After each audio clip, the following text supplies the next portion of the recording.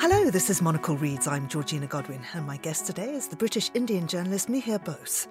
Over a 50-year career in journalism, Mihir has written about sport, business and social and historical issues for the Financial Times, the Evening Standard, the Irish Times and many, many others.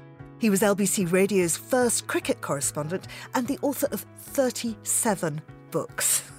He's won the 1990 Cricket Society Silver Jubilee Literary Award for his History of Indian Cricket. His latest book is Dreaming the Impossible, the battle to create a non-racial sports world.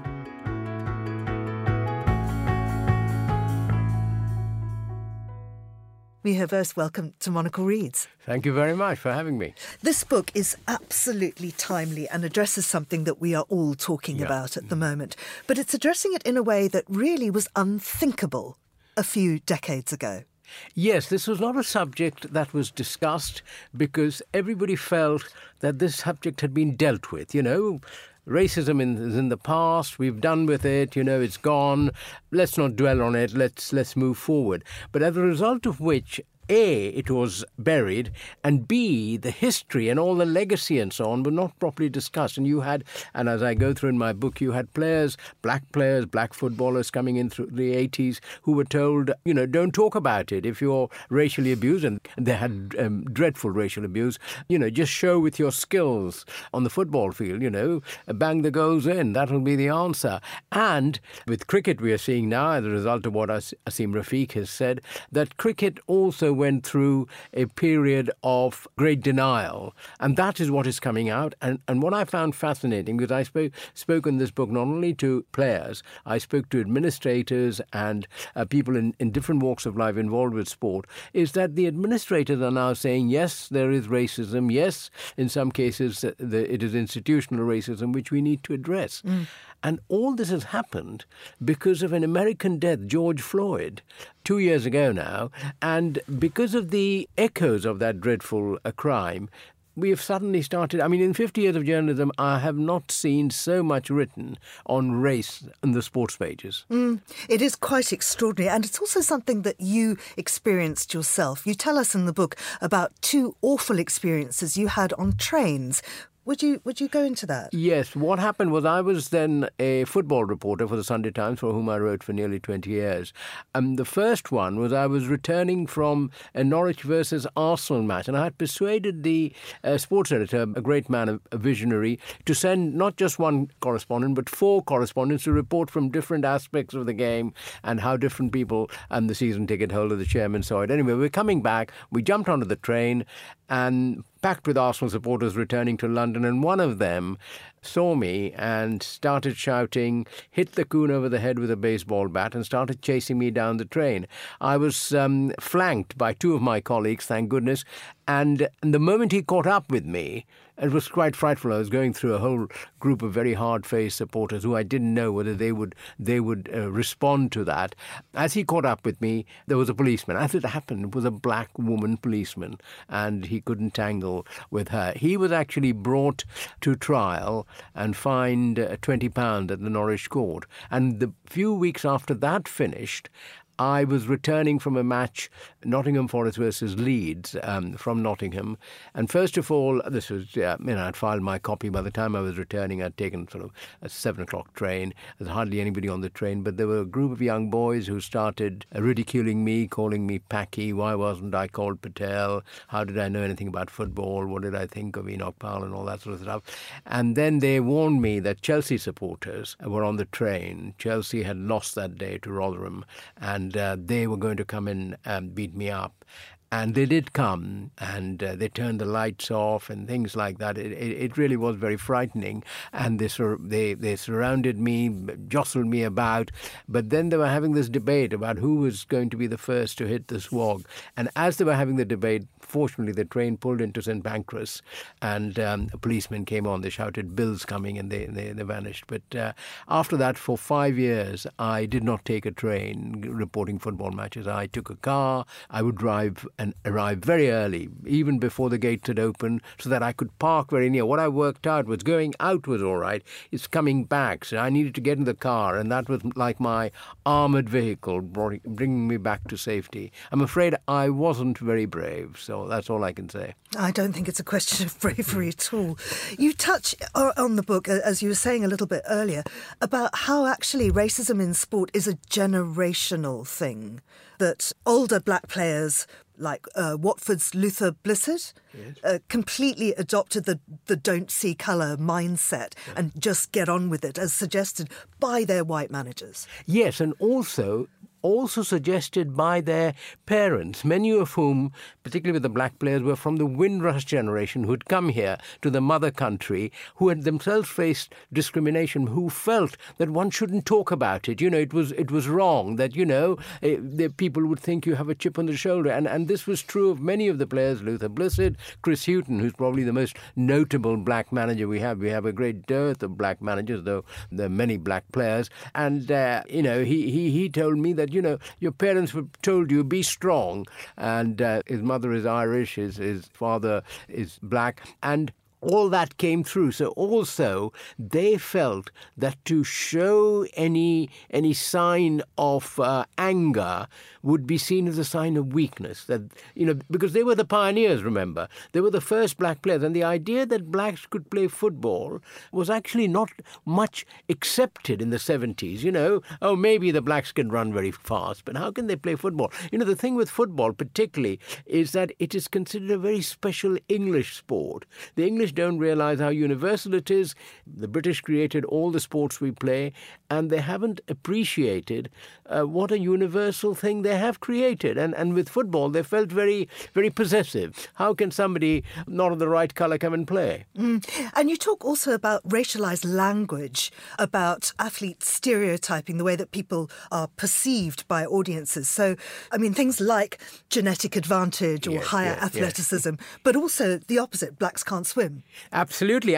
There was this theory, and people I've talked to in the book spoke to me frankly about it, that they had a fast twitch muscle, and therefore a black player will run very quickly. And many of them said, because many of them had never met black players, except maybe they might see them in an athletic meeting, and they would always feel the black runner will beat a white runner, no question about it. So when the blacks first started playing football, many of them were put on the wings because they were quick. They would beat anybody. And Ricky Hill, for instance, told me that he was one of the few midfielders. He wanted to play midfield, control the game, be the creator and the hub of the team, that it was very difficult for him to convince enough people that he, as a black player, could be a midfielder.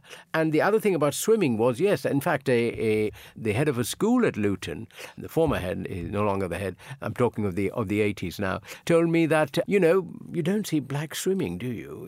They don't swim. And, there was all this idea that their pores, wouldn't take in water and things like that, without realizing the reason they don't swim is that they don't have facilities for swimming. They're not brought up as young white kids at that time would have been taken by their parents to the swimming pool, by the school and so on. So immediately those stereotypical thinking, it's a bit in cricket, where when I didn't play cricket very well, but I had a journalist team, it was assumed that because of my Indian background, I must be a spinner. That's what Indians do, wristy players and things like that. I think, all societies have stereotypical images. The problem we are dealing with is that if the dominant white society has that privilege, that means you're boxing people in, and then that person has to fight his way out of the box. And how does he fight his way out of the box? And how does the white person not feel that he is guilty? I think we need to get away from this idea of guilt.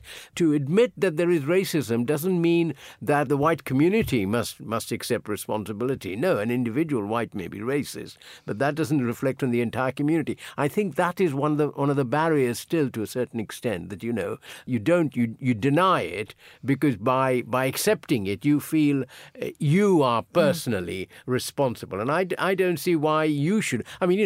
All communities have dark skeletons in their cupboard. I grew up as a Hindu in India, and there's a caste system which is terrible. But I must recognize what happened but I can't feel guilty for what happened when I wasn't there or what my ancestors did. And I think that is where we need to move forward to. Yeah, absolutely. I mean, this book is comprised of a lot of conversations that you've had with various players and managers and so on. And you talk about how the lengths that some of them had to go to in order to play the game. So, for instance, Ricky Hill, tell us about his background. I mean, he hid his South Asian origins. Yes, absolutely. I saw Ricky Hill. I reported on matches at Luton, and which was a very, very diverse team. Had a lot of black players. David Pleat was the manager. And this is a twin story. I didn't know that David Pleat was Jewish, because looking at him, I wouldn't have known. I only learned that much later. In fact, David Pleat didn't want to broadcast his Jewishness. And Ricky Hill, I didn't know, was of South Asian origins. Only recently, while I was writing the book, I came across it, because Ricky Hill's parents are from Trinidad. And what he said was that he felt that he should not broadcast his South Asian origin. He wanted to be part of, if you like, the West Indian diaspora. So only after long years, he now feels strong enough, brave enough to say, this is what my origin is, and I'm not ashamed of it. Sorry, I should say Ricky Hill's family, grandparents went to Jamaica, but they were of Asian origin, the same sort of Asian origin that V.S. Naipaul's parents were, the Nobel laureate. But they went to Trinidad. Most of the Indians who went and indentured labourers, which was a form of slavery, which came in after slavery, were taken to the West Indies, and his grandparents were taken to Jamaica. But I said to him, but you to me you look black. And he said, yes, and I did not want to talk about it. And it's only now, and that shows the journey he has made. Ricky Hill played for England, tried to become a manager in this country, didn't quite succeeded as a manager in America, still feels very bitter about the fact that he didn't get chances in this country, and now feels he can broadcast his origins. And, that shows a confidence that has come, but a confidence that has taken a long time to come. And that shows what these players had to go through. And now the modern players, the Raheem Sterlings of this world, the Marcus Rashford of this world, this is where we've moved on, would not feel that. Marcus Rashford, in fact, nutmegged Boris Johnson, not once but twice, on helping school children and so on. Now, that generation of Ricky Hill would never have had the courage, and also never have had, if you like, courage is probably not the right word, would never have felt that they could go there, because they would have felt that if they did that, they would be highlighting themselves. They would be broadcasting the fact that they are of a different colour. What has now happened is a new generation has come up, which is saying, yes, we are of a different colour, we are of a different race,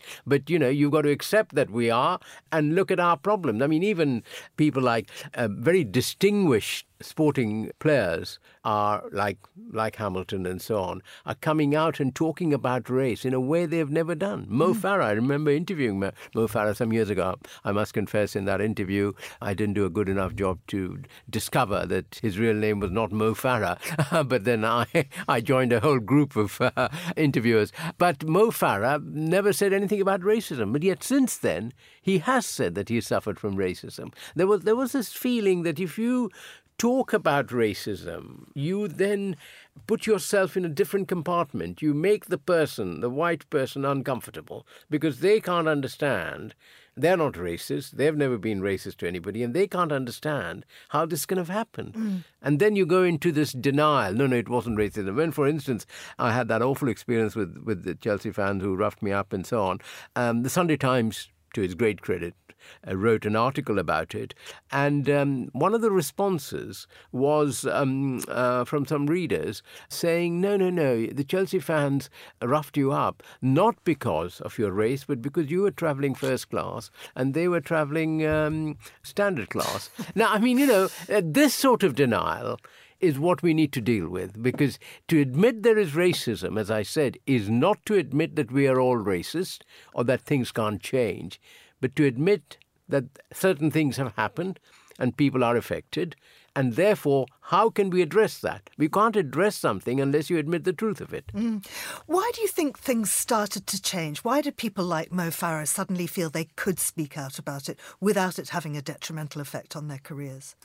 First of all, Mo Farah has been successful. He's been knighted. And I think the atmosphere has changed. I think the fact that people like Rashford, Raheem Sterling and others have emerged. Also, I think it has helped. For instance, I give due credit to Gareth Southgate. It's a very interesting story. Gareth Southgate was brought up in a well-off family. He wouldn't have known any blacks. Then he came to Crystal Palace, which, until Alan Smith and Steve Coppell came there, did not have any black players, though, of course, the club is situated in South London, surrounded by black players. And then when Southgate came for the first time in the team, he met black players. And since then, the journey he has made is remarkable. He has understood the problems of his black players. He has understood that when they say there is discrimination, it needs to be addressed. And a whole generation of white players have grown up who, for instance, when the Premier League resumed after the lockdown was lifted, they were the ones who led the fight to take the knee. And they said, you see, the previous generation of white players, A, didn't understand it, B, they couldn't work out why the crowd was racially abusing. They had not experienced anything like that before. And they could not react. But this one, younger, having heard and lived through different experiences, they realized that when the racial chants are being made against their fellow black players, it's being directed against the entire team, that they need to do something. And that has been a tremendous, major development. Mm-hmm. You write about media and how a lot of this is actually perpetuated or indeed stopped by the way it's reported. Tell us a little bit more. Yes, I think the problem with the media is, and the first match I reported for the Sunday Times, the first football match, was Chelsea versus Tottenham.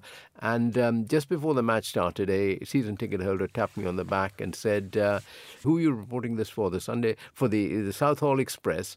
I said, no, Sunday Times. And he said, blimey, Brian Glanville must have changed colour. And Brian Glanville was a legendary football correspondent of the Sunday Times. Now, he couldn't imagine that somebody brown, and this was 1978, I must have been one of the few brown faces in the ground. There were no black or brown players playing. And to him, this looked extraordinary. Why is this person of such a different colour in the stadium? But what is interesting is that day, the entire football press, apart from me, was white. Since then, for much of this 50 years, most of the press, sports press, has remained white. Now, this doesn't, of course, remotely make them racist. Many of them are excellent journalists, have written very good articles on race and so on. But what has happened is diversity hasn't increased. And what I did in the book is I went and interviewed 4 journalists, Jonathan Liu, who's of Chinese origin and who's one of our leading writers, Barney Ronay, Alison Rudd, and Jonathan Northcroft, who writes for my old paper, The Sunday Times. And people like, Jonathan Northcroft and so on, have said that the press hasn't moved on. It is still very white. One of the reasons is that in recent years, the media, the written media, has declined. When I joined, the written media was flourishing. Newspapers were coming out. The Independent started. Today started, things like that.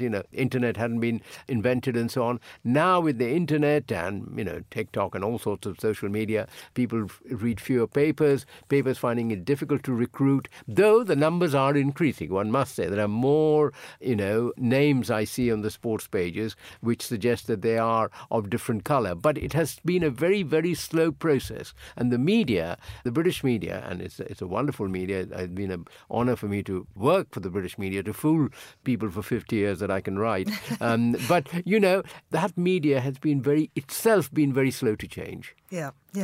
I think there's... And that doesn't mean racism. They just, I think what tends to happen is you give jobs to people you know, and you don't know often people of a different colour, of a different race. You just don't know them. So you don't think of them as people who can get jobs. I mean, Barney Ronay, who has Indian stock in him, his grandfather was of Indian origin, puts it very well. To get into The Guardian, he writes for The Guardian, a very good writer for The Guardian, you probably have to be very highly qualified, Oxbridge and so on, and Oxbridge tends to be still in that sense, white. I should stress that the book it has a lot of personal stories, your own, but also other people's. You speak to so many different people, and it gives us lovely little kind of vignettes about what's gone on in the world of sport in the last 50 years. The title, Dreaming the Impossible, the battle to create a non-racial sports world. Are we there yet? Have we created a non-racial sports world? No. Or how can it be achieved? We are not there yet, but we are moving, I think, in the right direction. You see, I am a great believer in the redemptive power of sport. Sport can bring people together in the way culture or music cannot. Let me explain. Culture, of course, is wonderful, and so is music, but culture and music are located within the society that produce it. So the Western music is very different to Indian music or Chinese music. You know, you have to understand a bit of the culture to understand it. So with, say, the great paintings of the Western world are different to the paintings in India or China. Whereas sport, because if you understand the rules, you know, as I keep telling my friends, many of them, I'm not being sexist, I hope females, that if you understand the offside rule, you will understand football. And, you know, you don't need to know a single word of Spanish to understand that Lionel Messi is a great player. You know, as long as you know the rules of football, or that you know, Stokes is one of the greatest batsmen that the game may have produced. And therefore, sport can bring people together. And that is where I think sport can lead us into showing that what matters, to adapt those famous words of Martin Luther King, is your ability, not the colour of your skin. And I think we are moving to that because for the first time, people are saying, yes, there are problems. We will discuss it. We will talk about it. We will analyse it. We will want to find out what can be done.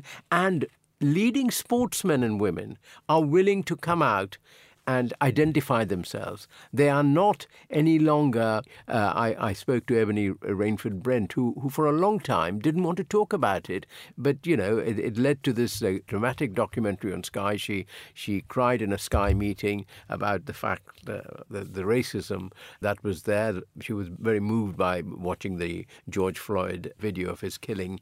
And then she and Michael Holding did this amazing program on Sky where they spoke about the need to understand racism and how do you cope with it, how do you change it, and for that we need a reassessment of history, that the history that we have, the universal history that we have, is still history written by the Europeans. Yes, the European achievement in history is tremendous, but there is another history, the history of the black and the brown people, and that history needs to be brought in. The black and the brown people know both their own history and the European history, but the Europeans need to know the black and the brown history, and that is happening slowly. But it'll take some time. We're not there yet, but I think I'm very optimistic, and I think we have made tremendous progress, and that needs to be accepted.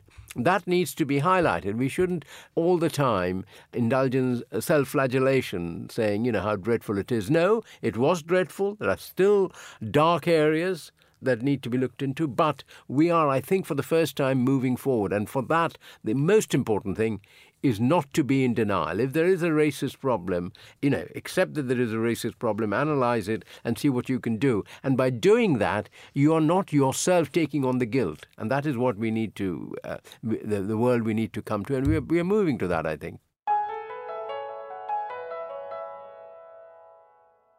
Dreaming the Impossible, the battle to create a non-racial sports world, is by Mihir Bose, and it's published by Arena Sport. You've been listening to Monocle Reads, thanks to the producer Nora Hull and researcher Lillian Fawcett. I'm Georgina Godwin. Thank you for listening.